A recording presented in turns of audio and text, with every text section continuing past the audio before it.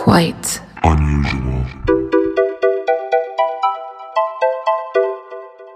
Hello, and welcome to the Quite Unusual podcast. We are your hosts. I am Noelle. And I am Nicole. And today we are talking about a super freaking crazy historical horror. This story is seriously absolutely insane. It takes place in Louisiana. Involves like the worst of the worst. Yeah. A slave-owning psychopath. And also it's kind of shrouded in like mystery, if you will. Mm-hmm. This story is about the Lalaurie Mansion and its tortured past. Yes. And you actually may already be familiar with this particular psychopath because she was portrayed by the beautifully talented Kathy Bates in American Horror Story. Love Kathy Bates. The whole like situation with Madame Lalaurie and then also like this whole voodoo thing that they brought in. That was the best part of that whole season. For sure. Yeah. So I want to bring something up. We just got back from Salem, Massachusetts on Monday. Yeah, I wanted to stay. I tried everything in my power. The Just to entire live time. there. Right? The entire time we were on Redfin looking for houses. We contemplated just squatting on the street. Yeah, for like a minute. Yeah. And then it snowed, so we were like, It was really cold. maybe not today. Yeah, but it was beautiful. Oh my God. And if you ever have the chance to go, definitely recommend it. Yeah. The history is just beautiful. If you're into the witch thing, cool. But if not, I mean, the history there is just, everything's just so old. And Oh my God. The Airbnb we stayed in was like, what, 300 years old? Yeah, it was like 17 something was when it was built. It was built before America was a fucking country. Yeah, it's just amazing. It was so amazing. And all the cool stores that we got to go to. It was like maybe my favorite vacation. I know. Honestly. It's like Salem, Massachusetts, and then like Iceland. Me too. Oh my God. But we didn't go to Iceland together though. No. Next time for sure. Yeah. And I also just want to talk about one more thing really quick. Okay. We just found out today that Donald Trump has lost the election. Yes. And Joe Biden is our new president. And Kamala Harris is the first woman VP ever. More importantly, Woman of color. Kamala Harris is the first female It's so VP. great. It's so great. And I'm so excited. We toasted with champagne. We did. It was amazing. I'm Yep. fucking pumped. It's just, I feel like I'm riding high right now, dude. It was a beautiful day too in Chicago. It was like So nice. like 68 degrees. The was- sun was out. It's November. That is rare for Chicago. It was amazing. It was like the heavens opened up and Biden is your president. Fuck Donald Trump. It was so good. It was so good. Yeah, we just have to throw that in there. Yeah, we just have to because it's like right on the tip of our tongue. Yes. And we'll stop with the politics talk because we know some of you don't like politics. Yeah. But that's okay. One more thing I want to talk about is that on this last, well, not this last Friday, but the Friday before, the Friday before Halloween, I guess, we released a super fun Halloween special with our very best friend, Bub, of Slackjaw Punks. So if you haven't checked that out yet, please do. It's so fun. We talk tons of horror movie things and likes and dislikes, and we have an argument, and it's so much fun. And also, if you haven't checked out Slackjaw Punks, they're like fucking gods to us. Yeah, it's a really great podcast if you like horror movies. Really great insight. Bub is like, he knows the shit. So Yeah, he's a fucking messiah. Yeah. And he's our best friend now. I like how you refer to him as our best friend because I'm not sure that he's aware that we're best friends, but at least we know we're all best friends, right? We are all best friends. Yeah, and we would love to hear your thoughts on the movies that we talked about. So let us know. Email us at quiteunusualpod@gmail.com. And I guess without further ado, let's just get into this horrific tale. Let's get weird with it. Let's get weird. Should we? Let's do it. Okay, so first things first, I want to say that if you have not listened to our episode on voodoo, that would be a fantastic companion episode for this one. We go kind of into like the religion, the practices. We talk a lot about Louisiana and specifically New Orleans style voodoo. So check that out if you want to get a little bit of extra NOLA knowledge. Yes, a lot of good stuff in there. I was actually getting deja vu doing my research. Yeah. So there's like a lot of crossover, so. Yeah, totally. So if you haven't listened to it, listen to that one after this, and you're going to like it. I promise. So to set this story up, it's important, in my opinion, Of course. to paint a picture of what the world that this story takes place in is like. So the horrors that our story takes place... Starting over. The horrors in our story take place in Louisiana, which was named after the King of France, Louis XIV, which I did not know. I didn't know that either. Louisiana, Louis. It's in there. Hmm. So that's sort of fun. So yeah, it was named after Louis XIV by French explorer Robert Cavelier de La Salle. That was so French. I love it. Was it? Okay, I don't know. And that was in 1682. He was one of the first people to settle the area.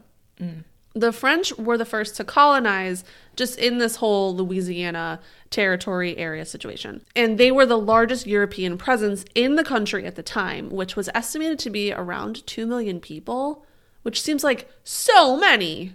Wait, there were more French than there were English? Yes, at this time. Oh, shit. Okay. The French took control of basically the center of the entire country, from Louisiana up to Canada, which we obviously still see in Canada, like Montreal and stuff has a huge French influence. And just a fun fact that I found, Biloxi, Mississippi served as the capital of the French colony for like a super long time. Really? And I don't think of Mississippi as sort of a hotbed of French sophistication. Maybe like a hotbed of fried catfish, but not French culture. Yeah, I don't think I've ever thought of Mississippi as a hotbed of any type of sophistication. No. But I can spell it super fast. M-I-S-S-I-P-P-I. God, that was so cool.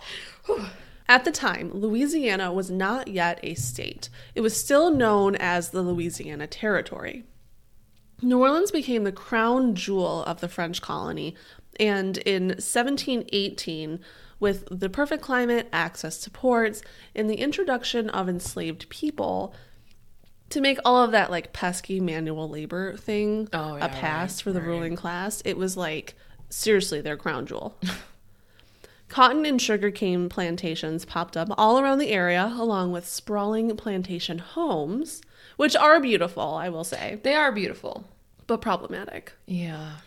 And a city center full of ornate little mansions giving birth to the French Quarter, which we now know and love. So beautiful. From 1756 to 1736, a war broke out called the 7 Years' War, which was probably named that because it was like 7 years long, I think. Great name. Fantastic. Very descriptive. This is basically like, I'm going to call it the OG World War One. Like, this is like World War One before World War One was cool. Like pre-World War One. Absolutely. Okay. Europe was fighting over basically every available piece of land on the planet in like this mad dash to be the ultimate colonizer. I know you hate the way I say that word. Is that what you're laughing at? No, I was just laughing at this mad dash to be the ultimate colonizer. Well, they were like, what's all this then? Land? It's like an Australian accent. It's pretty bad. Oh, what's all this then? Now, when I say available, I don't actually mean available. Because there were, surprise, surprise, natives to every single country, but the whites were just like, no, those don't count as people. So they chose to ignore the fact that people already lived there and fight for the land like the last everything bagel in like office bagel day. You know what I mean? You know, like when people bring like tons of bagels to the office and everyone's like, where are the everything seasoned ones? And they always go first. I mean, no one wants to be left with the cinnamon raisin bagel. Hey. Unless they have hazelnut cream cheese.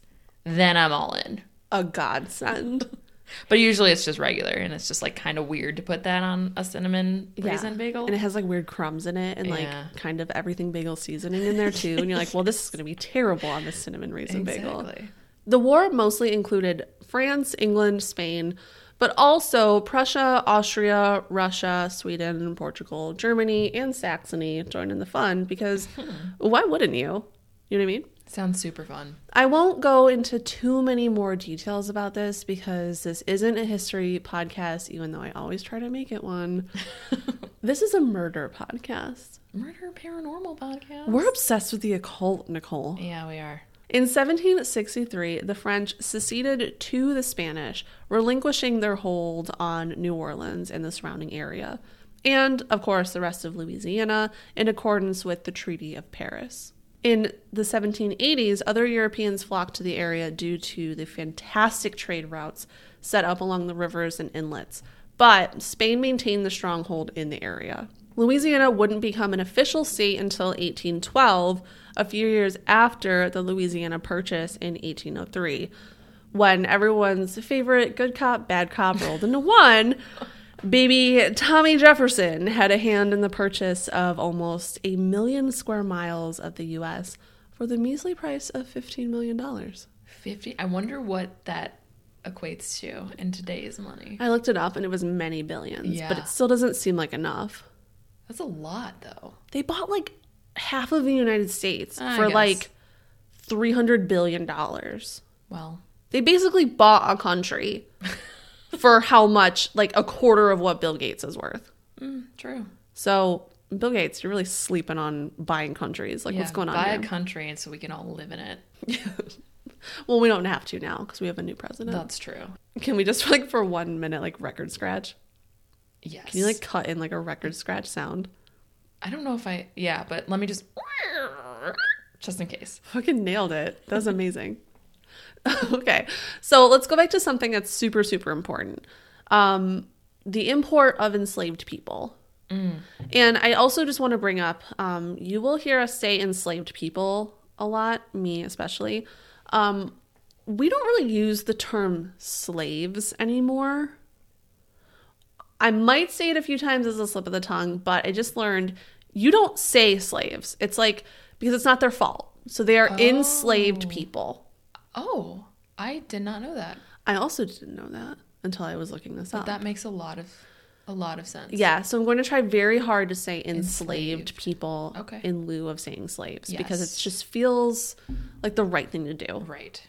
So, as we know, or you should know, this was basically the most important import and export globally at this time, unfortunately. This is extremely relevant to our actual story, which we'll get to in like a hot minute, so don't worry.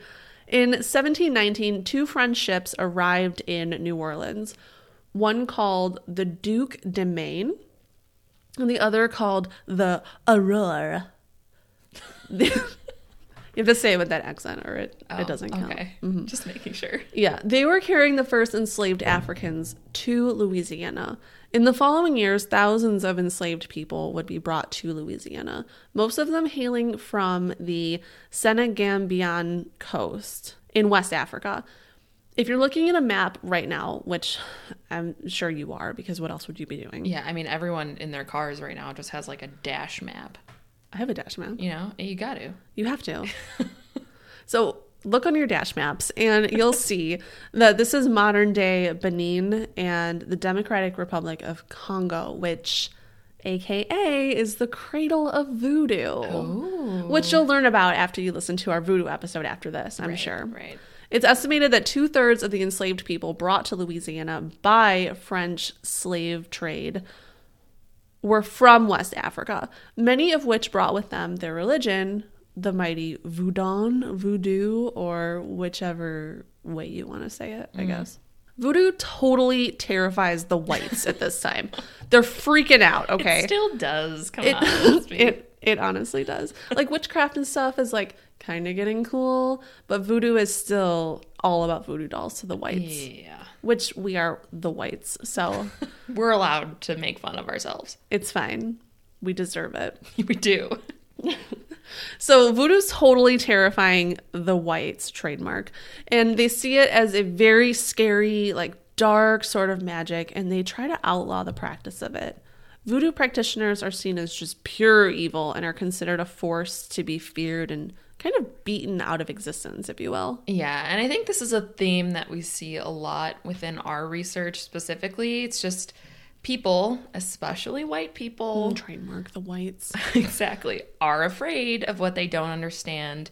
And instead of trying to understand it, they just label it as evil and stigmatize it, which is just what the whites do. It's what the whites do. Honestly, it's a huge thing. Again, I'm just gonna say it. I encourage you to listen to our episode on voodoo. Yes. It gives tons and tons of background into the history of voodoo and the practices in Louisiana and, like I said, specifically New Orleans. So you're gonna love it. I promise. Enslaved people at this time outnumbered their captors in staggering numbers. Louisiana is the 9th largest city in the entire country at the time, which is insane to me also. But most of the population is made up of enslaved people. Oh, so that's where the numbers were coming from? Yeah, basically. During Spanish rule in 1768, a decree is issued which bans the trade of native African slaves, which sounds cool, but there was really like no movement towards the actual like abolition of African slave trade. So people still did it like on the DL. Yeah. But they were more into, I'm going to say this word and I'm so sorry to say it. They were more into like breeding their own. Ugh. I'm so sorry, but it's what was happening. Yeah. It's very sad. It's disgusting. A new law was enacted which allowed enslaved people to buy their freedom and the freedom of other enslaved people.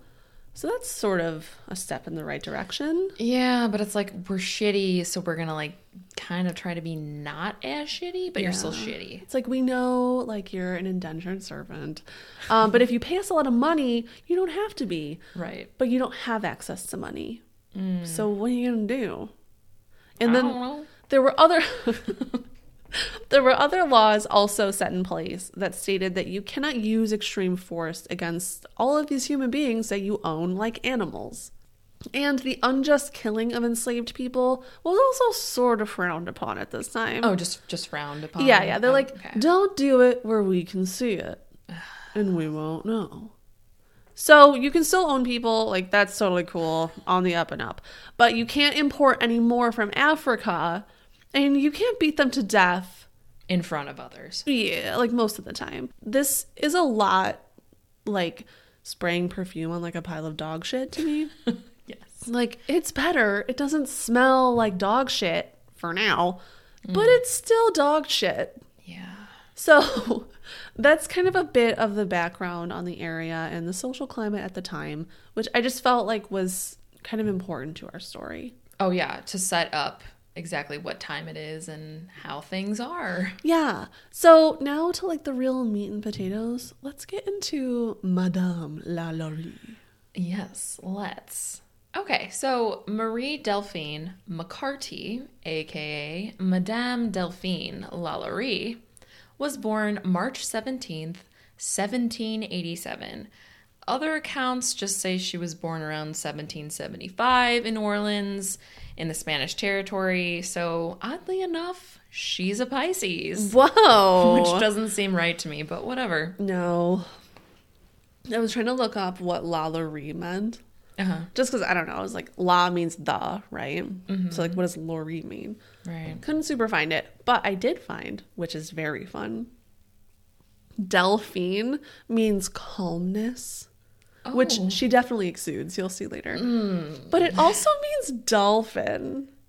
Dolphin? So I don't know what the truth is, and I guess names could have a million meanings. Calm dolphin. But it just made me laugh. So I laughed out loud when I read that it meant calmness and dolphins. Well, because if she's one thing, she's a very calm dolphin. Calm dolphin. Yeah. Well, this calm dolphin grew up very privileged. Her parents, Louis Bartholomew McCarty and Marie-Jeanne Leroble. Oh, this is a beautiful name. I looked up how to say that name and had to listen to like 17 times. Well, French is hard. It is very hard. They just don't pronounce a lot of letters. So. Yeah. So her parents immigrated from Ireland to New Orleans around the 1730s. They were very prominent members of the New Orleans European Creole community. Her mother was French, and her father was a very rich Irishman. It's also said that she had some Irish nobility in her blood as well. Well, of course she did. It's like when you do like one of those Ancestry.com tests and you're like, Yeah. what? I'm related to Cleopatra? That's fucking crazy. Well, I did one of those, and I'm not related to anyone noble. Are you part Neanderthal? No, I'm just super fucking Irish. Oh, yeah, that makes sense. Yeah. So her parents and her family were very high up in New Orleans society. They were among, and quote, the elite as a wealthy Creole family. Her uncle, Esteban Rodriguez Miro, was the governor of 2 Spanish-American provinces, and later on, one of her cousins, Augustine de McCarty, became the mayor of New Orleans from 1815 to 1820. Okay, so she knows like the mayor. Yeah, she's like in the in crowd. She's in with the mayor. She's in. That's what matters. Well, yeah. During Madame Lalaury's childhood, New Orleans and most of Louisiana were controlled by the Spanish. The Spanish controlled the area from 1763 to 1801. When Madame Lalaurie was 4 years old, the Haitian Revolution started in 1791, and this sort of created fear amongst slaveholders in the U.S. because they thought that this would cause an uprising of slaves in the U.S., which it did. It did, and it should have. And obviously, we're anti-slavery. Right, rightly so. Duh. Delphine's uncle was actually killed by his own slaves, and this just kind of caused slaveholders to discipline and act even more harshly towards their enslaved people just to instill fear that they wouldn't try it again. So the enslaved people rose up, and then obviously they didn't have any power, so they were just kind of shoved back down, and then that just kind of like put even more strongholds against them and the way that they were treated. That's so fucking sad. I know, it kind of backfired. Yeah. And then things just got worse for them. Mm-hmm. Other than that, though, not really much is known about Madame Lallaurie's early life. She was known to be very beautiful as a child, and she would eventually grow into a beautiful woman. She grew up very privileged, like I said. Her family owned a plantation in the country and also a house in the French Quarter. Mm-hmm. There's nothing about Delphine's childhood that would hint that she would later grow into the monster that she was. She was just actually very well liked, and she was known as a charming girl. Oh, yeah. She's so charming. She did, however, marry 3 times. When Delphine was just 13 years old. This makes me feel sick. Yeah. Sorry. Well, it was the times, though, too. You gotta think. So she's 13 years old. On June 11th, 1800, she married her first husband, though depending on when she was actually born, there's some accounts that say she was 24, because no one really knows the exact year she was born. I'm going to say she was honestly probably 13. We're going to go with 13 years old because it was not likely she would have waited until 24 to get married back in the 1800s. So No, you're like basically like a useless person. yeah. So we're going to go with the 13 years here. Yeah. So her first husband, Don Ramon de Lopez y Angulo, was a prominent high-ranking Spanish royal officer. Definitely not 13. No. Or probably even remotely around that age. I'm going to guess. Can I just throw out a wild number here? Please do. He was 45 years old. Yeah, I would And not she was say 13. that's not inaccurate. She was an infant child. Yeah. Mm-hmm. There isn't a lot of info on their marriage or really on her husband at all. He married Delphine without the permission of the King of Spain, though. And at this time, it was against protocol, but it wasn't unheard of for Spanish government officials to wed while they were living in New Orleans. You know, I would tell the King of Spain, but this 13-year-old, holy shit, she's so hot. Well, many thought that the reason that he went ahead with the marriage instead of waiting for the official approval was that she had come from such a prominent family. So it was very beneficial to him to become a part of this family. So Yeah. That's kind of why he was just like, screw it, let's just do it. Not only is that 13-year-old super fucking hot, but she's like rich. Like really rich. Remember when I said that Spain was in control of New Orleans? You sure did. Well, in 1801, just a year after Delphine's marriage, Napoleon and France regained ownership of Louisiana, and then in 1803, like you said, would go on to sell it to the U.S., also known as the Louisiana Purchase. Yeah. Which, fun fact about Napoleon, he wasn't short. Really? That was propaganda. Yeah, he was like 5'8", I think, or something. I he love was that like, fake news, though. Oh, you That gotta he's get a that. tiny, tiny man. Gotta get it. I know, and he's like characterized as like being 4'3" or something. He was like the average height for a man, which was like 5'6" or 5'8" or something. Whoa. But someone called him like tiny little Napoleon, like as like a insult, and then it just fucking took off. That's amazing. Very fun. I love it. So around this time of the Louisiana Purchase, Delphine's Spanish husband was called to the court of Spain. Some accounts say that the reason he was called to Spain was because the king was pissed off that he married Delphine without his permission. Yeah, he like wanted him to like show pics first. He's like, how hot is this 13-year-old? Pics or it didn't happen. That's right. And he didn't have pics, so did it happen? Yeah. Apparently, once they arrived in Spain, the king threw out the case because Delphine got along so well with the queen, but no one knows if that's actually for sure or if that's just a rumor.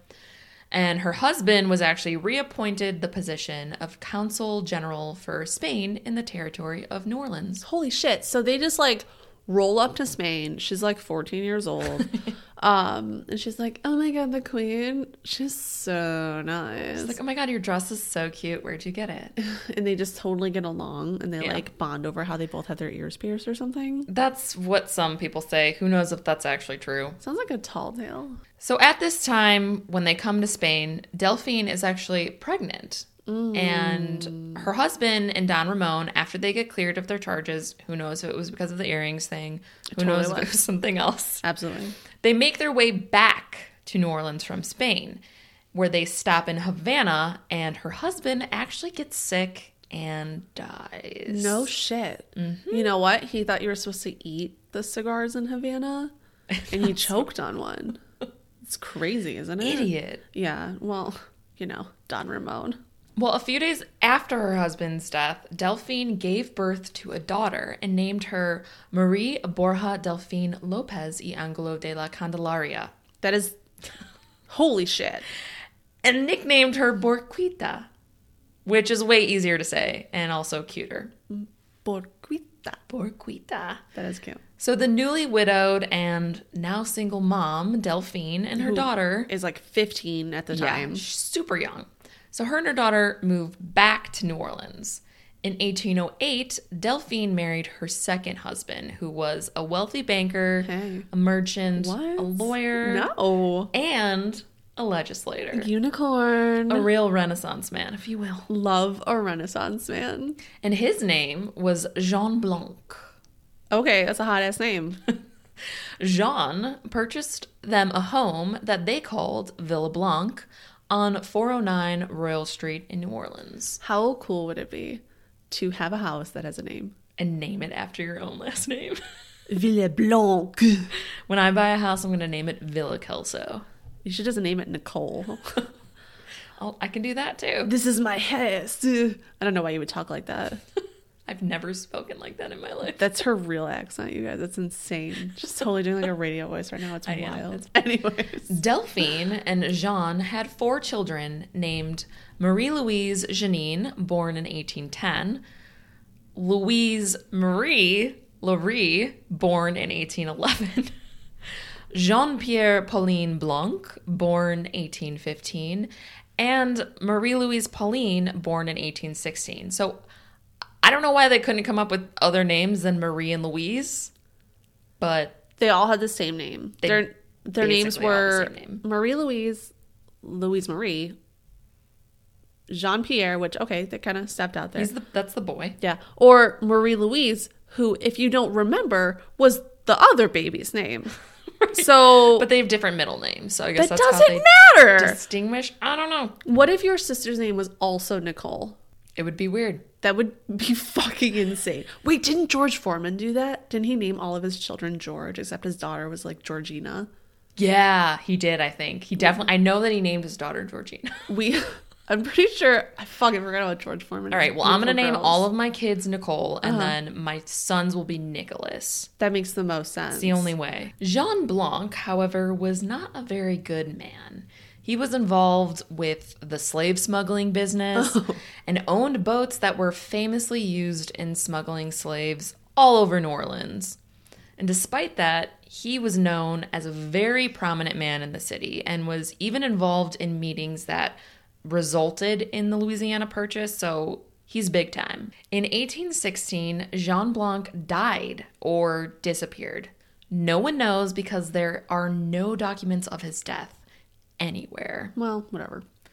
Seems kind of suspicious, right? It does. Maybe he was murdered, maybe he ran away because he was in trouble from all the shady dealings, or maybe Delphine killed him, which we know is a big possibility. You know what? Part of me hopes she did. I kind of do too. Maybe maybe it was one of his daughters, Marie Louise. Or Louise Marie. Yeah, and he like called her by the wrong one because they have the same fucking name, just in a different order. And she was so angry. So pissed. She's like, Father, you come. I don't know why they have French accents or Creole, but I'm going with it. Father, you call me Louise Marie one more time, and I will stab you in the heart. And then she did. And then he died. He died. And then they ate his body. And then they did a dance around a fire. Okay, now you're And just... then there were rainbows You're in spiraling. the sky. You're spiraling. Shit, I'm sorry. I'm so sorry. So anywho, with the death of Jean Blanc, Delphine serious. was now left with a shit ton of money. Oh, hell yeah. And she became a well-known figure in the city. I'm sure she did. On June 25th, 1825, Delphine married her third and final husband, who was a physician named Leonard Louis Nicolas Lalaurie. So he also had Louis in there. I feel like every French person in this time had Louis somewhere in their name. I guess that was the king's name. Yeah. Yeah. So, like, you have to? Probably. Yeah, probably. This husband, the third one, was apparently a lot younger than her, and I think she was kind of like his sugar mama. Oh, was he 13? He wasn't. He was a doctor, though. Oh, right. But it was 1831. Yeah. And she bought the property on 1140 Royal Street and managed it in her own goddamn name without the help of her young husband. Okay, so the first part of me says, hell yeah, girl, you get that. Right?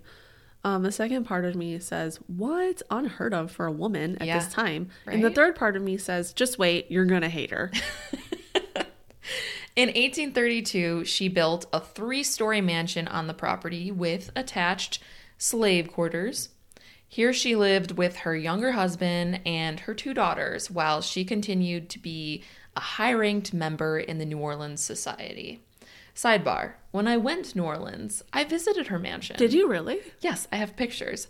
I didn't go inside because it's actually a private residence and it's owned by an oil tycoon from Texas, is what the internet said. Okay. Apparently, he's been living there since 2013, and he doesn't allow tours, which I don't blame him because it's his house. Right, it's his house. He didn't even actually allow American Horror Story to film inside or outside of it when they did the season with Kathy Bates. And fun fact also, it was also owned by Nick Cage. I knew this. It was one of the 18 properties he owned that eventually put him into debt. I feel like we talk about how Nicolas Cage goes into debt all the time. I feel like we talk about Nick Cage on every episode. On which I'm every not mad episode. about. And then also just in our daily lives. Yeah. So Nick Cage, if you're listening to this, which hey babe, we know you are. Hey. Reach out to us because maybe we can help you get out of debt a little bit, Yeah. I'm unemployed, so I'm very poor, but I would like to take pity on you, who's probably poorer than me at this point. Well, I mean, you don't have a mansion that's foreclosed. So, I don't even have one mansion. Yeah. And you've never had the opportunity to buy a pet octopus or a giant burial tomb, also in New Orleans. What? So, yeah, you didn't know? No. That's what he had. Well, that's part of the reason why he's in debt right now. Because he bought a giant... He just bought a bunch of shit. Well, yeah, that's what he does. He had a pet octopus. That's fucking ridiculous. I wonder what its name was. Nick Jr. What if it was Mandy? It probably wasn't. It was Nick Jr. He was probably just like, God, I can hear his voice in my head and I wanted to do an accent, but I'll never do it justice. He was probably just like, that's my octopus. That's a bad Nick Cage, but I heard it in my head and it sounded great. That's my octopus. That was a really good That Nick was a Cage. bad one too. But yeah, so ghost tours or paranormal researchers don't really have access to the mansion. But I will say, yeah, I bet Bagans is just dying to get possessed in there. Oh, Zach Bagans. Because you know he wants to. He wants to. He's going to be like, come at me, ghost. Come at me, Lalaurie. And then like the ghost is going to like not be there or something because he's Zach Bagans. I mean, that's usually what happens. Yeah, for sure. Madame Lalaurie and her husband threw lavish parties that were so grand that they were featured in the local newspaper. Wow. Many called Delphine the Queen of Creole society, and many people ranted and raved about how nice and how kind she was. She was such a little sweetie face. Everyone loved her, which is insane. Everyone, truly, people... Everyone loved Delphine Lalaurie. Despite her monster-like tendencies and her little house of horrors, if you will, Madame Lalaurie and her husband, Dr. Lalaurie, petitioned the court to free a slave they owned on October 26, 1832, named De Vince. This petition was granted in 1833, just 8 months before the fateful fire that we have yet to speak about. There's also a record that she freed another slave named Jean-Louis. No. In 1819, but no one really knows. Not sure why these men were freed, given what we know about her and her treatment of enslaved people. Doesn't seem on brand for her. Eventually, things with her little boy toy, Dr. Lalaurie, turned a little sour, and on November 16th, 1832, Delphine petitioned the First Judicial District Court for a separation from bed and board from her husband. She claimed that he had beat and mistreated her, so they didn't live together anymore, but they were technically still married. And this is because getting an actual divorce was super frowned upon. I was trying to figure out when divorce actually became a thing in the U.S. Yeah, I was just going to ask you that. And all I could really come up with is that it happened in the middle to the end of the 19th century is when it kind of started to take off. So I'm not even sure if you could get a divorce in 1832. And if you could, usually only the man would be the one able to file for one. So that probably played a factor as well. Yes, I did know that it was mostly men that could request a divorce and not women, which is fucking insane to me. Right, but I mean, that doesn't surprise me given the times. Oh, yeah, of course. I mean, honestly. But I don't know. So they're split up at this time, right? They're split up, yeah, basically. So he's not living there, but they're technically, on paper, still married. Okay, right. Because remember, it's her house. Oh, shit, yeah, dude. So she kicked him the fuck out. Whoa. Delphine claimed that he actually had treated her in such a manner as to render their living together unsupportable. Her son and her 2 daughters also had her back and confirmed this to the court. Delphine did not have any children with her 3rd husband, though he was present at the house during the fateful day that the mansion caught fire. And Noelle, we'll get into that next. On the fateful day of April 10th, 1834, Delphine would bear witness to the end of the life she had so grown accustomed to. No, she didn't die, so don't think that. But her private life and dirty laundry would be aired for all to see. This is the day her legacy as a serial killer and torturer would forever be etched into stone. Now, I do have to say that everything that I'm about to say and sort of talk about should be taken with a grain of salt and not as a hard 100% true fact. Yes.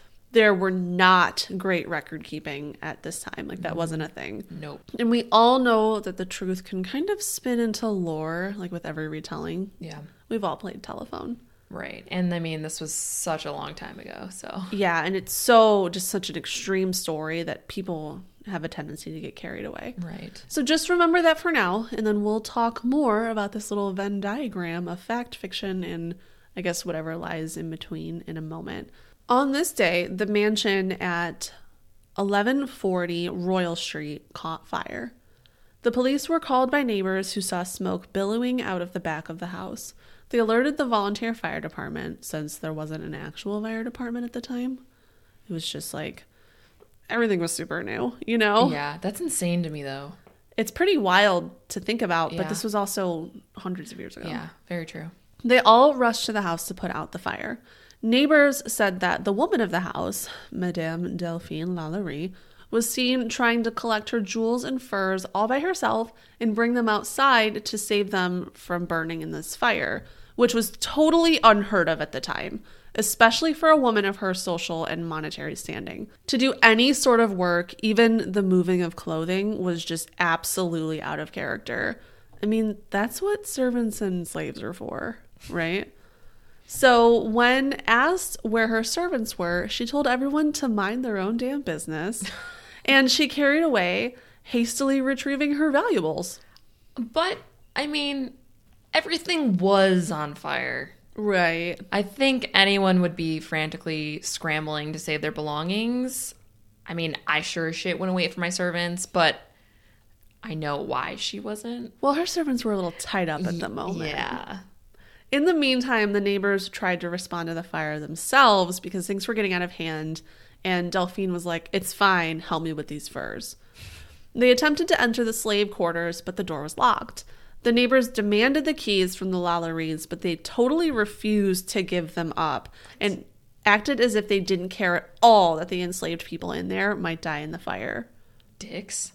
Frantically, the neighbors broke down the door to ensure that everyone that had been inside had been evacuated, and what they saw was ghastly. In a report given by one of the neighbors, they stated what they had found. This is a quote: 7 slaves, more or less horribly mutilated, suspended by the neck with their limbs apparently stretched and torn from one extremity to the other.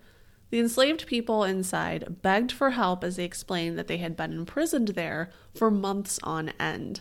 Now, this was just the slave quarters out back in, like, this property. The place where they refused to give the key to? Mm-hmm. Whoa. Finally, the police and these firefighters arrive on the scene. They enter through the kitchen, which was the source of the fire, like where the smoke was coming from. Mm-hmm. And they find a 70-year-old woman chained to the stove with an iron bracket around her ankle. She said that she had started the fire as a way to kill herself. By all accounts, the woman had sunken-in cheeks and was slowly being starved to death, despite ironically being chained to a stove and being forced to cook for people. Yeah. Which just, to me, makes it even more disgusting. Yeah. It would later be revealed that Delphine and/or her husband would beat their 2 daughters every time they tried to sneak food to this woman.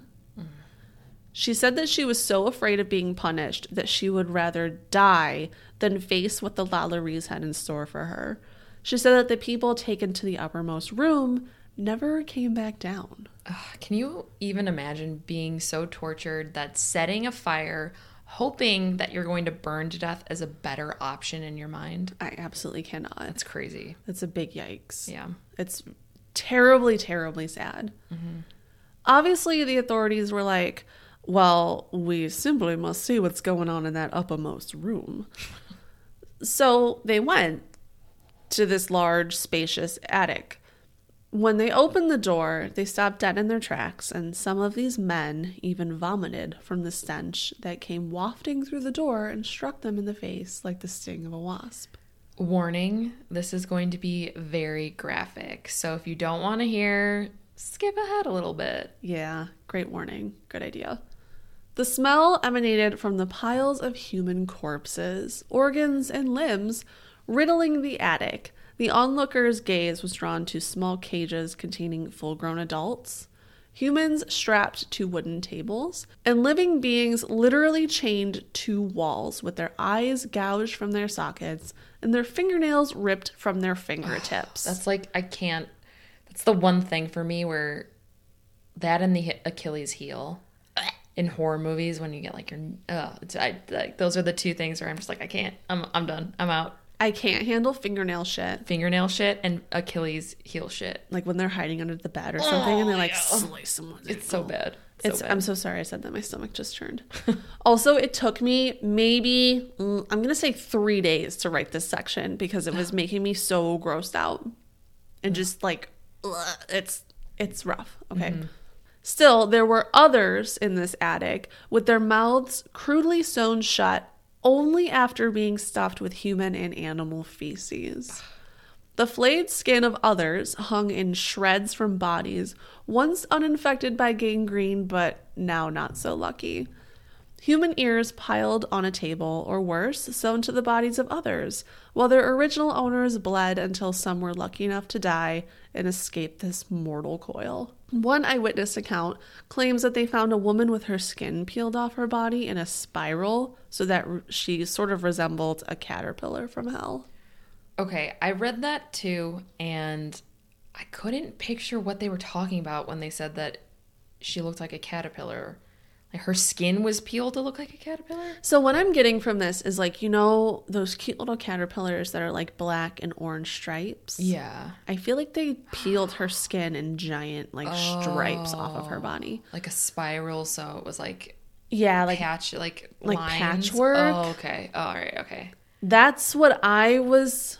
unfortunately picturing. I couldn't picture in my head how that would make her look like a caterpillar, but... That's how they describe it everywhere. Yeah, I know. And I was just, I couldn't get that. Not that I wanted the mental image, but I just, right. Okay, so that makes sense. Yeah, that's what I picture. Sort of like stripes, if you will. Ugh. I know. Another woman had her bones broken and reset to heal at very odd angles, forcing her body into the likeness of a crab.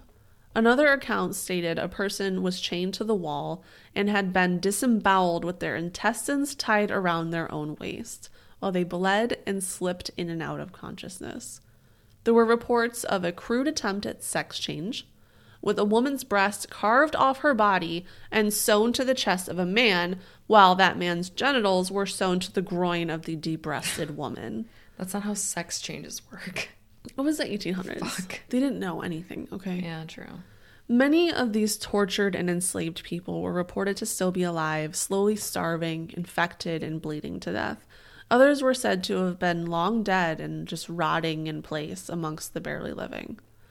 Other reports said that some of the dead found in the attic were mutilated beyond recognition. Among all of these horrors, crude, rusty surgical tools hung on the wall and jars of human teeth decorated shelves. Ugh. Which is giving me like hard Texas Chainsaw Massacre vibes. Yeah. Or like The Hills Have Eyes or something. Yeah. There was a woman who was fitted with an iron collar and was chained with heavy irons on her feet. There was a man who had a large hole in his head. Some reports said that there was a spoon, or I also saw a stick, jutting from the hole used to stir up his brains.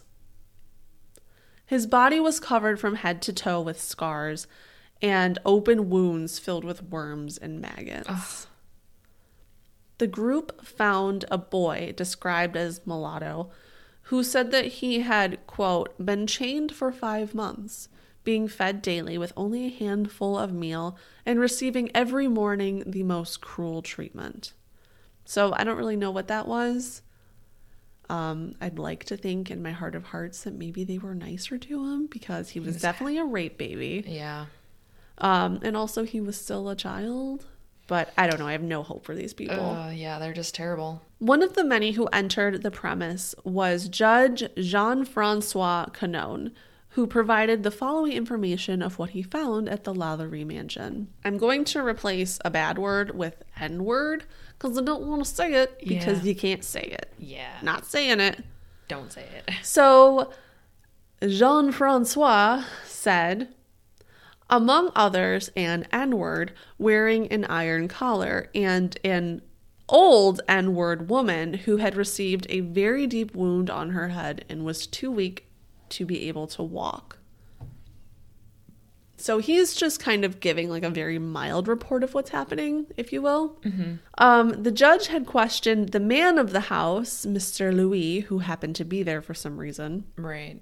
About the slaves, and he was curtly told some people had better stay at home rather than come into others' houses to dictate laws and meddle with other people's business. That was Dr. Lalaurie who said that? Yeah, he said that. Okay. Yeah, so this dude was just like mad, I guess someone was telling him what to do. How about you just don't fucking torture people? I've never tortured someone. It's that easy to do. It's so easy. You just don't. You just don't. And then you never do. Yeah. It's pretty wild how that works. So this obviously horrific event was the undoing of the Lalauries in their high society circles. The news of their cruelty was shared in the New Orleans Bee, which is a newspaper, and I found the article and it was fucking delicious. You know how much I love old-timey articles. I know, it's your favorite. It's basically my favorite thing. So this was published on April 11th, which is the next day, 1834. Okay. I'm going to read a little quote from this article, which is very fun. The quote is, should I do a voice? You always do. I want to. Do it. These slaves were the property of the demon, in the shape of a woman, whom we mentioned at the beginning of this article. It's Madame Delphine Lalaurie.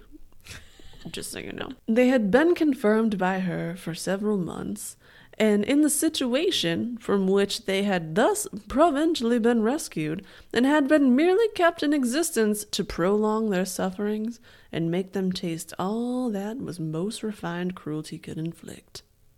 So basically, they're like, she tied these slaves up for a really long time and then beat the shit out of them, and we're super mean, and she's the devil. Which is funny because she has that famous line in Waterboy. Mm-hmm. Kathy Bates. Yes. Both of her characters. Deliver it. She's the devil. Vicky Valancourt. Mama says Vicky Valancourt's the devil. Reports of anywhere from 7 to 50 to like 100 people were abused and tortured and murdered at the hands. Wait. Reports from 7 to 50 to 100? Yep, it's all over the place. That's a lot. That's a wide range here. Pretty big discrepancy. So there were these original 7 in the slave quarters. Yeah. Right? So that we know of. Okay. Some places that I was reading didn't even mention the attic. What? Yeah. Others say it could be 50. Like she murdered and buried a lot of people that we don't know of. Oh. I couldn't get a firm grasp of how many people were in the attic. Yeah. Some people say she did it to over 100 people. Whoa. It's hard to get a firm number on any of this. Yeah. So it ranges from, like I said, 7, I saw 50, I saw 100, I saw 100 plus. Damn. And all these people were abused, tortured, murdered, what have you, by the Lalauries. Remember, all this information is from super long ago, and it's added to by the magic of folklore and a world that just honestly loves gore. Yep, accurate. Everyone loves to sensationalize things, so we don't know what the hard truth was. Right. So while this is the information that I found, I cannot attest to how accurate it is. But Nicole will now bring us through the aftermath of this cute little event. Cute little event? Well, that's what we're going with? No, I take it back. There really isn't a lot known about what happened to Madame Lalaurie after the fire. Harriet Martineau wrote in 1838 that she fled to France after the angry mob chased her out of town. Madame Lalaurie knew she was in deep shit, so she called on her carriage and rushed out of there with her 2 daughters as fast as she could. Yeah, honestly, that was probably a great move on her part. Probably for the best. Mm-hmm. By this time, there was already a big group of people surrounding her home, and they were all aware of the horrors that had transpired in it. They were all waiting just to see her arrested, and they all just kind of wanted justice to be served. Well, yeah. Yeah. Yeah, a little bit, maybe. Instead, though, Madame Lalaurie carriage burst through the gates and through the angry crowd, fleeing down the street away from all of the commotion. That's like a great mental scene. Yeah, right? Like bursting through these gates with like a burning mansion behind them. Picture like cobblestone roads. Has to be. Definitely at least one pitchfork. Yes. Like Frankenstein style. Yes. The carriage reached Bayou St. John, and from there, she hopped on a schooner, which is a very beautiful sailboat. And I looked up a picture, and kind of looks like a smaller pirate ship. This vessel took her to Mandeville, Louisiana, and it is believed she took refuge here for 10 days, or possibly in the Claiborne cottages in Covington. We don't really know. So we don't know where she went. Yeah. Some say she then made her way to Mobile, Alabama. Oh, my favorite vacation spot. Have you seen that video where they find the leprechaun? No. Okay, everyone, don't want to sidebar too hard, but leprechaun in Mobile. We're watching this when You we're gotta done watch with it. this It's so recording. So some say she went there, and then some say she went to New York, but what we ultimately do know is that Madame Lalaurie hopped on a boat and fled to Paris. Have to. You got to. You have to. While there is some evidence that she was in fact in Paris, some even maintain the idea that she never left the North Shore in Louisiana. But we don't really know. Right. You just don't know where she went. Yeah. When shit went down, Dr. Lalaurie, who was on the scene at the time of the fire, It's bad timing, dude. bad timing. He fled as well, and there is really no record about what happened to him. But one thing was certain, though. Delphine separated from her husband that day for good. Yeah, she got what she wanted in that. She aspect, I did. guess. He probably just like shaved his handlebar mustache and was like, "No, it's not Louis. It's Louis Lalaurie. Yep, you could call me Louis. That's me." Word obviously got out about Lalaurie and her house of horrors. And according to the New Orleans Gazette, about 2,000 people came to the courthouse just to see the enslaved people that they had taken out of the house on the night of the fire. The enslaved people were treated for their wounds, and they were questioned about their abuse. One enslaved person told authorities that Madame Lalaurie would even torture and beat her slaves while she was entertaining people and having a party downstairs. I think they do that in the American Horror Story episode. I think they do too. I don't remember. It was so long ago that I saw it. Right. So she would be dressed in her beautiful gowns, her expensive jewelry. Delphine would steal herself away from her guests, come upstairs to the horror attic, and endure the torture. After she was satisfied, she would then go back downstairs to her guests and pretend like everything was cool. Oh, if you'll excuse me, I'm so sorry. I must go use the lavatory. Just give me just a moment. And then from the attic, you just hear like, And nobody questions it. and everyone stops and like the chandelier shakes and they look up and they're like, and the music starts and everyone forgets. Pretty much. Probably. Pretty much. Yeah. So next time you're at a party, which you shouldn't be because COVID, but if you are, and someone's like, excuse me, I just have to use the lavatory, ask them if they're torturing people in their attic. Yeah. Hold them at knife point and ask, I would say. Maybe don't go that strong at Maybe first. if it's like your weird uncle that you're just like not sure about. Feel the situation out. Maybe. Yeah, okay. You know, that's at true. first. That's true. If And- it feels right, hold them at knife point. Then come in with the knife. Okay. All right. That's fine. All right. Are we in agreement here? Yeah. Like Okay. ask first, and then if they like kind of give you a weird eye, take the steak knife and be like, "What's happening, Uncle Denny? Where are they?" And then It's always an uncle too. it's It's got to be an uncle. uncles are the weird ones. Everyone has that weird uncle. You're like, okay, Uncle Denny. And your mom's like, no, honey, no, you can't hang out with Uncle Denny alone. No, we don't do that. And you just trust your mom. And then when you're older, you're like, what's wrong with Uncle Denny? And then you find out he's torturing people in his attic at Thanksgiving. Oh, yeah, that checks out. Yeah. Another enslaved woman told of a time when Delphine even whipped her own daughter for bringing food and water to a slave who had just endured a terrible beating from her mother, which is probably the one that you talked about. It might be. The woman chained to the stove? Yeah, but it seems like she didn't really feed any of her enslaved people. No. Harriet Martineau, who I spoke about a little bit earlier, she was a British writer, and she actually visited the mansion in 1836 while it was unoccupied, but it was still very badly damaged and torn apart from the night of the fire when the mob destroyed it. August 15th, 1842, Pauline Blanc, Lalaury's son from her second marriage, wrote to his brother-in-law, Auguste de la Suze. Auguste de la Suze? That fucking rhymes. It's like Dr. Seuss. It's probably not how you pronounce it. It's definitely how you say it. That's it rolls so off the tongue. Cute. It just rolls off the tongue. So at this time, Pauline was staying with Lalaurie and his two sisters in exile in Paris. He wrote stating that his mother was very seriously considering returning to New Orleans ever since she fled in 1834. She believed that she could just come waltzing on back and everything would be super chill. Oh, I don't think it would have been. Yeah. Yeah. Cringe. A little cringy there. Oh, I'm sorry. What was your name again? Oh, right. The woman that, one, wanted her enslaved people to burn to death, right. And two, ripped out all their teeth, punched them in the face, and disemboweled them. Yeah, no, you gots to go. No, yeah, we're cool. Do you want to come over for tea tomorrow? That'd be great. Even though she was very adamant on returning, the pleas of her children and other relatives of her just to stay the fuck in Paris and, like, maybe lay low for a while. Yeah, just, like, for a minute. For a little bit. You know, it's, like, chill, like, this season. And then next season, we'll see what happens. Apparently it worked because she canceled any and all plans she had on returning to New Orleans for probably good. Dude, the fucking balls on this woman. How do you even? It's unclear about how Madame Lalaurie eventually died.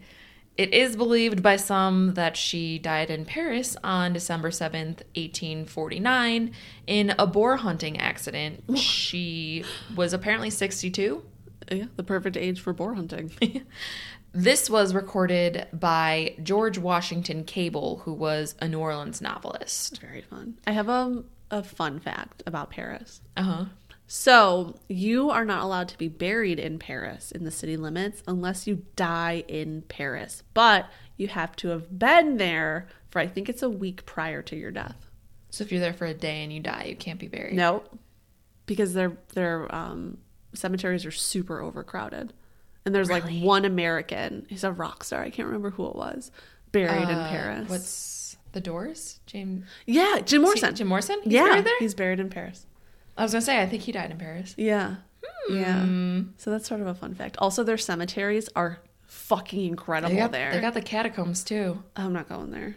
I'm not doing it. I got to do it. Can't do it. So despite all of this, however, in the late 1930s, a man named Eugene Bacchus found something that might suggest otherwise, that she actually died in Paris. Okay. Eugene was a sexton, also known as a gravedigger, to St. Louis Cemetery No. 1. Of course. Because I don't know why they just can't name their cemeteries other If names. Things don't have the word Louis in it, it's not New Orleans. If you don't have that as part of your name, you're not a human. You're not real. If that's not the name of your cemetery, there's no bodies here. This is a park. If that's not the name of your dog, it's a cat. Well, in the late 1930s, Eugene found an old cracked copper plate in Alley 4 of the cemetery. And on this copper plate was an inscription in French. I'm going to spare you my terrible French accent. No! And probably a lot of mispronunciations, and just read you the English translation. Can you do it with a French accent, please? I can't do a French accent. The inscription! Do it. I can't. Oh. You want to do it? Can I? Do it, please. The inscription read. Oh, wait, that wasn't part of the quote. The inscription read. Madame Lalaurie, born Marie Delphine Mercati, died in Paris, December 7th, 1842, at the age of 60. 6 It says 6 --. Yeah. So I'd like to imagine that whoever was like carving this like died mid-carve. Mid-carve. Yeah. Whoa.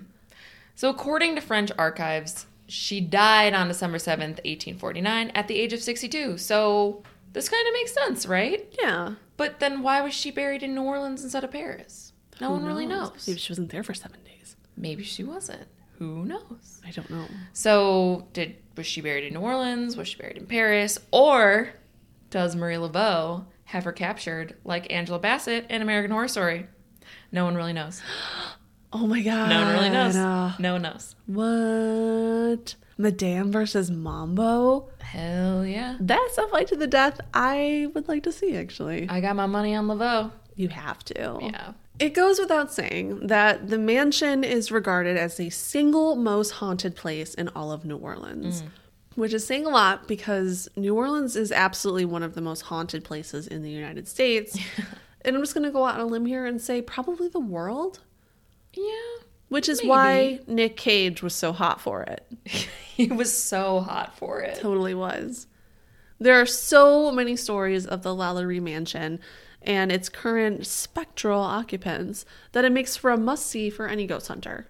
I mean, you can't go in, like Nicole said. Yeah. But you can take pictures of the outside of it, though. You can be near it. Yeah. And that's awesome. A common apparition seen in the mansion is one of a naked black man wrapped in chains who is said to attack anyone who enters, seeking revenge against his enslavers, only to end his assault by vanishing in thin air. Children who have lived in or visited the house are said to be victims of a cruel spirit who whips them as they spew taunting words. But they're probably just like old-timey taunting words, so it's not that like offensive. Yeah, kids are probably like, what? Yeah, I'm sorry. Did you just call me silly? Wait, let me like TikTok you for a second. Oh my god, TikTok with a ghost? Ugh. Yeah, fuck TikTok. Screams, groans, and cries, and also the sound of animals being mutilated, which is probably humans, if we're being honest. Yeah.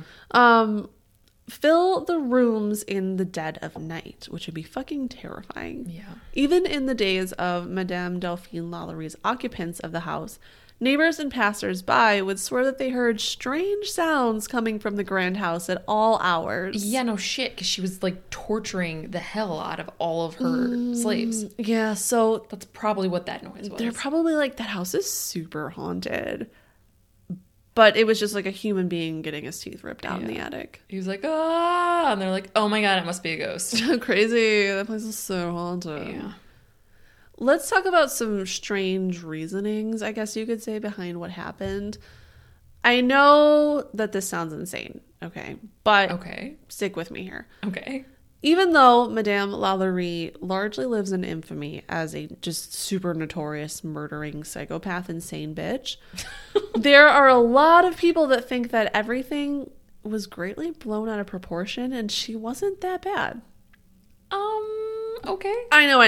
It sounds fucking ridiculous, right? Yeah. When I was reading this, I was just rolling my eyes over and over. It's ridiculous. There is a line of thought that tries to paint her as a kind of woman influenced greatly by her husband, Louis. Okay. It's argued that Louis was suspected of experimenting with Haitian voodoo, taught to him by a mambo to create poisons that would ultimately make his servants more docile.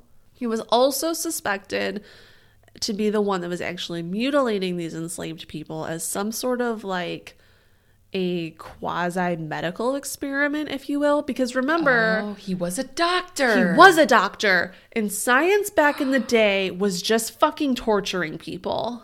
I read that as well, and I know we can never really know what the truth is, but I think it's safe to say that both of them had a part on everything that was going on in the house. Oh, for sure. I think Madame Lalaurie just kind of gets the fame for it, but it's like clicking when you said medical experiments. You know he was doing that shit. Oh, he had to. First off, you're totally right.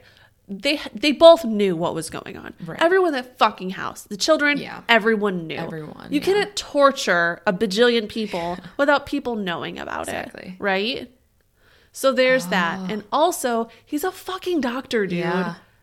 And, like, you could just call yourself a doctor back then. Right. Yeah. Like, I was reading something about, I went into, like, a super hard, like, wormhole of just Googling old-timey, like, medical experiments, which totally fucks me up, and I hate it so much. Yeah. It's disgusting. And I was reading that around this time, there was a man who, I'll use the word doctor lightly here, invented, like, the speculum. What's that? The thing that, like, spreads your vagina open when you go to the gynecologist. Okay. And basically, he did this by cranking open women's vaginas until they ripped open. No. To see how far they could stretch. We're done here. And that was considered fucking science. And for a really, really long time, I don't remember his name, and fuck that guy, honestly, so who cares? Yeah. But for a really long time, he was hailed as, like, the founder and, like, idol and, like, fucking god, basically, of modern gynecology. I bet that's what Dr. LaLaurie was doing, or was trying to do. He wanted to, like, discover something or put something on something and be like, oh, this works. And he was using enslaved people because to him, they weren't really people. They're not people to him. Yeah. He doesn't care about them. Oh, wow. Yeah, he definitely, that was all him. I mean, her too, but I think that he was the medical experiment. Yeah. Now I'm wondering, this is just abstract thought here. Yeah. Maybe they, like, were in some kind of weird cahoots situation where he was like, hey, you're super rich and I'm a doctor, right? So, like, it looks great if you marry me because you can't not be married and you own this house, which is very frowned upon. So I'll be the man of the house and I'm going to do this shit and you're going to be cool with it.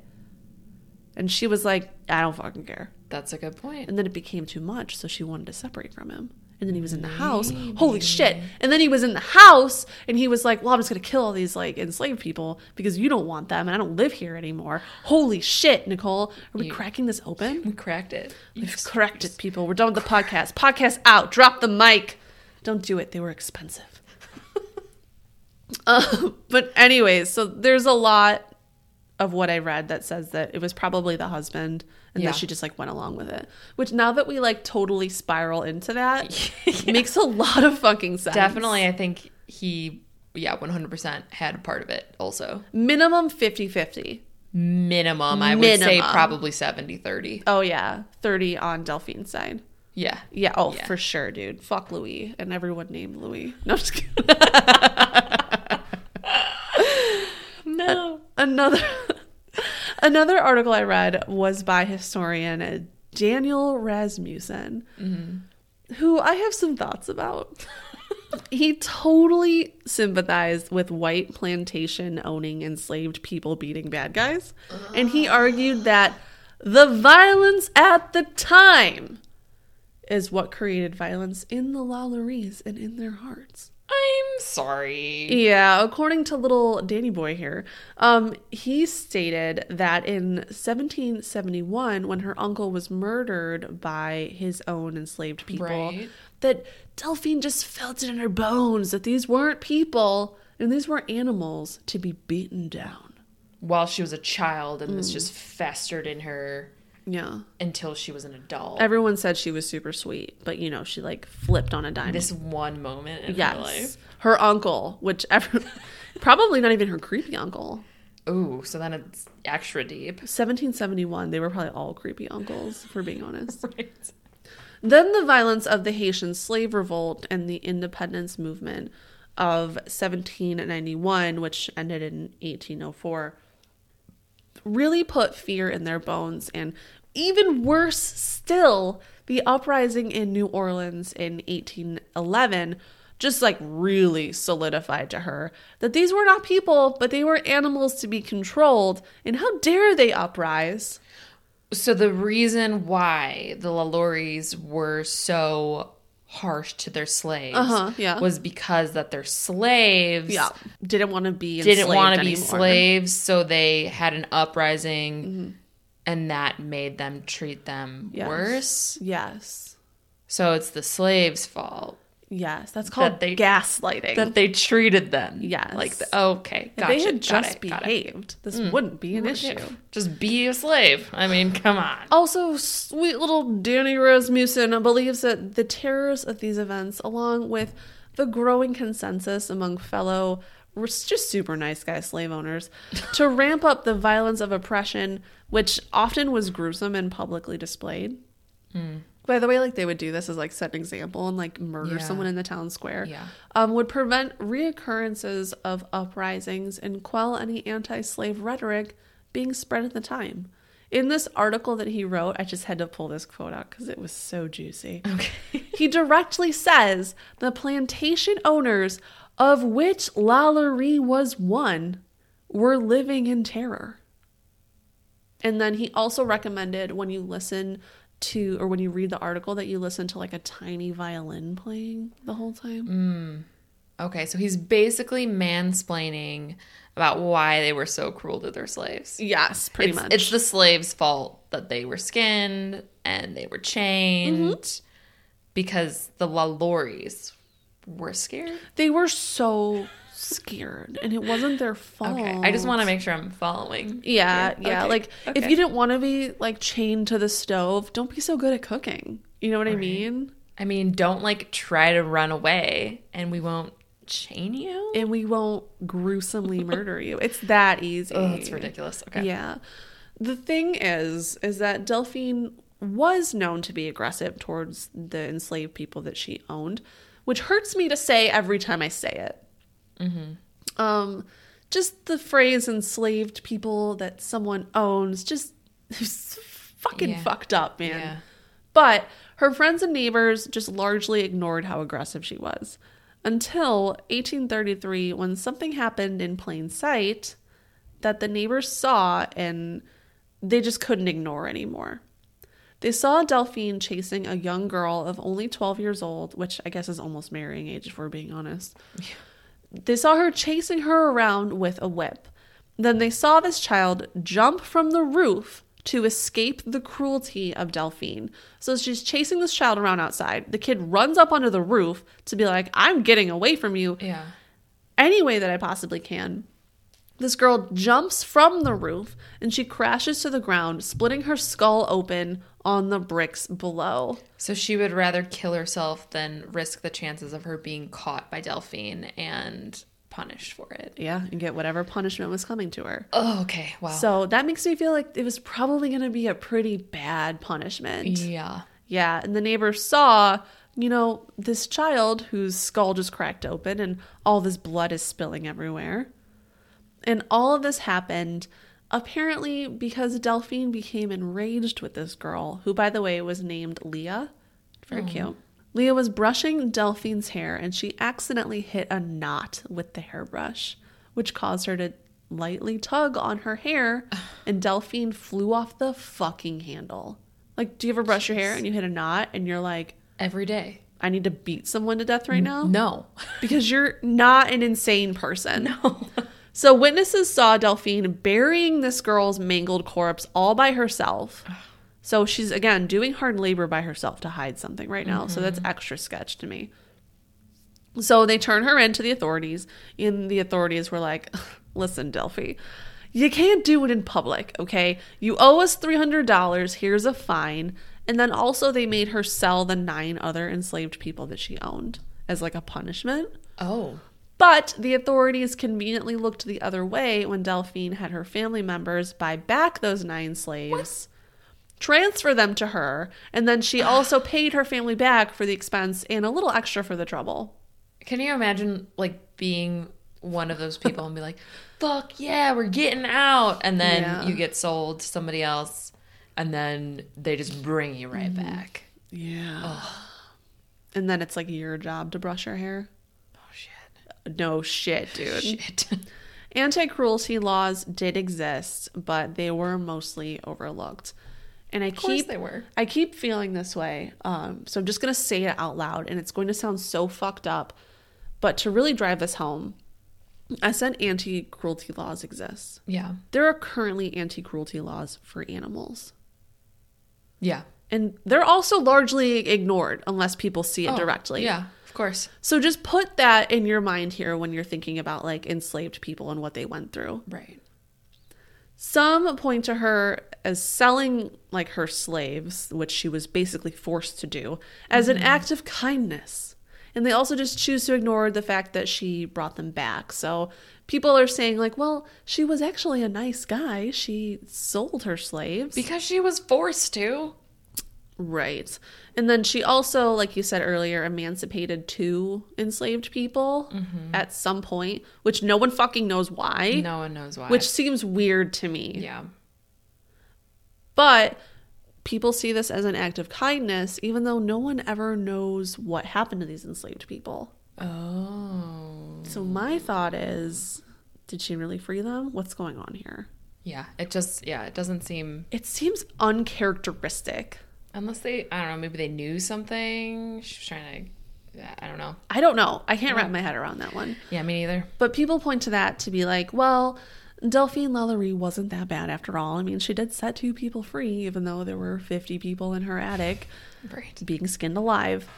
And Nicole had mentioned earlier Harriet Martineau, who reported on the aftermath. She was one of the first people to write a true situation. Story of what happened.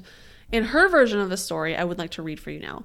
She says, Louis was many years younger than his lady and had nothing to do with the management of her property, so that he has been, in no degree, mixed up with her affairs and disgraces. So Harriet is full on blaming Delphine now. Yeah. Because she owned it. She owned the house. So she puts all this blame onto Delphine, calling her like a controlling mistress, and she paints her husband in the article a little bit as like kind of emasculated and just totally indifferent to what's going on. She says funny. Crazy. She says that Delphine was able to get away with this because she was, quote, French Creole, graceful and accomplished, so charming in her manners and so hospitable that no one ventured openly to question her perfect goodness. Right. Blame the woman. Haven't heard that one before. Yeah, so it seems to me like the truth sort of lies somewhere in between all of this. I mean, she knew at the very least. Right. Maybe she did all of it. Her husband knew. Maybe he did all of it. She and her husband were likely just extremely cruel to their servants and enslaved people. But who truly knows what happened?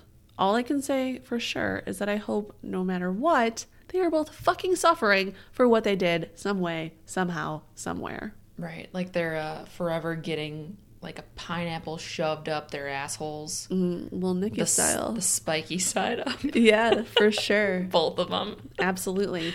Do you think she did it? Absolutely. Do you think she was a mastermind? I think it was her and her husband. Yeah, I think so they too. both were fucked up. I think they were both fucked up, but now I'm feeling like maybe it was his idea to do the weird torture shit. I think he did the weird torture shit, and I think she was just a bitch. This is like a very extreme, like, lore, urban legend. Yeah. But, like, rooted in reality. Rooted in reality. Which is maybe the scariest version of lore to me. Yeah.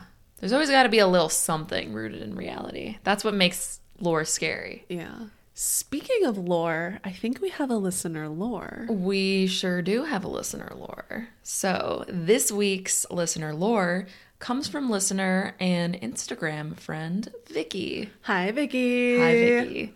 She writes, I love the podcast. Well, thank you, Vicky. Thanks.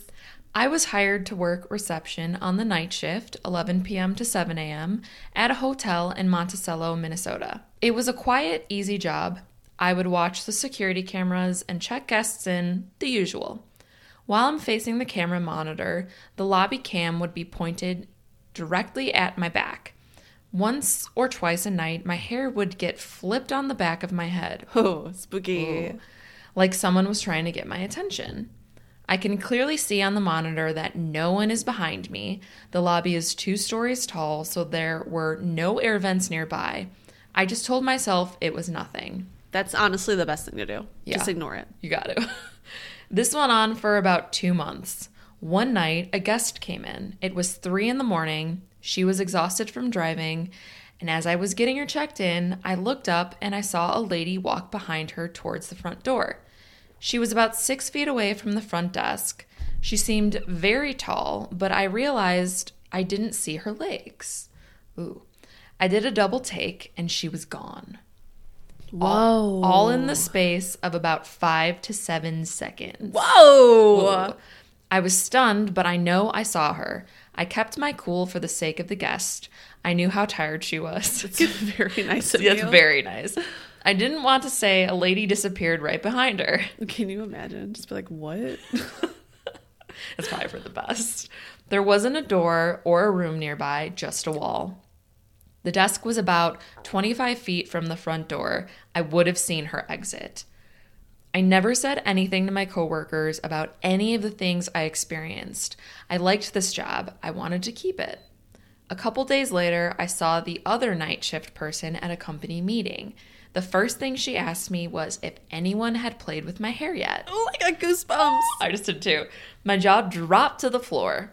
Another coworker asked if I had seen anything weird yet. Holy shit. Both of us night shift employees described the lady we saw to someone else and compared descriptions. They were a match. I went on to work the night shift for 2.5 years. Oh my God, Vicky. Nice. I would too. You would. I never got scared from the hair flips, whispers, or the sudden cold spots. It didn't seem like an evil spirit, and I never saw the tall lady again. The tall lady. Ooh, that's so cool. I'm happy that she never felt like she was like harmed or anything. Yeah. She never got the feeling that she was being, No. you know. But I'd be like, can you braid my hair? You know what? Super into fishtails lately. I will teach you. Let's watch a YouTube video. Do you think you could like get a ghost to kind of help you? Like do a sell nice your hair? fishtail braid? That would be very cute. At least like a top knot would be That's really so cool. appreciated. What was this hotel? I know I need to go up and look. In Monticello. Monticello. You got to give us the name because we live Yeah. close to Minnesota. Probably, I mean, maybe 7 to 9 hour drive. Not far. Not far. We could totally take here. We'll just Uber there. It'd be super cheap. Vicky also ends it with, you asked me for a haunted hotel story. We did. We did. This really happened and coworkers had similar experiences. All right, we're going to need the name of this hotel. We need it. And Vicky. also, if multiple people are experiencing the same haunting, Yeah. it is real. And they told their descriptions to different people and compared and they were a match. Oh, I'm so into it. So into it. How spooky scary. I wonder if there's a certain room. That's my other question. First, Yeah. what's the hotel's name? Sure. Second, is there a specific room that is more haunted than others? Sure. Also, how close is it to Mall of America? That's my question. All right, Vicky. You got to let us know. Let us know. Hit us up. And if you guys have a super sick listener lore, like our sweet friend Vicky here, maybe you stayed in a haunted hotel. Maybe you are a haunted hotel. That's crazy. Are you a building? Let us know. Let us know. We want to hear from you. We fucking love talking to you people. Yes. You are my favorite things. And also, I don't have a job now, so I just talk to our listeners all day long, and it's amazing. So, slippery slide into those direct messages. That's DMs for you millennials out there. We're on the Insta. We're on the Twitter. We're on the Face page. You can hit us up at Quite Unusual Pod on all of those platforms. And also, you can email us at quiteunusualpod@gmail.com.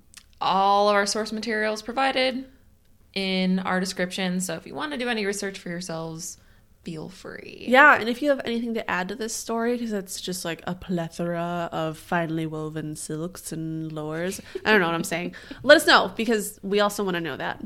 And if you guys have anything cool that you want to send us or just like write a letter to us, I guess. Oh, real mail. We have a P.O. box. We'll write you one back. We'll write you one back. The P.O. box address is We Are Quite Unusual, so please address it there. Thank you so much. The P.O. box is P.O. Box 1212. 1313 was not available. It wasn't. I specifically asked for it, and the lady thought I was insane.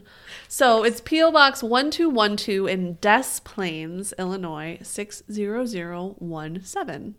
Which actually reminds me, we have a couple things from listeners that we have to go pick up. Yes. Very exciting. Another thing that I want to plug is that we do have a book club coming up. Yes. The meeting will be this Saturday, the 14th. So you can find more information on our Facebook page. Our Facebook group. Join our Facebook group. That's right. Quite Unusual Podcast Facebook group or something like that. I truly do not know. I'm so sorry. But we are going to have the author there. It's a very fun book. It's Salem-y. It's witchy. It's super cute. And also it helps support young independent writers, which is also very, very fun.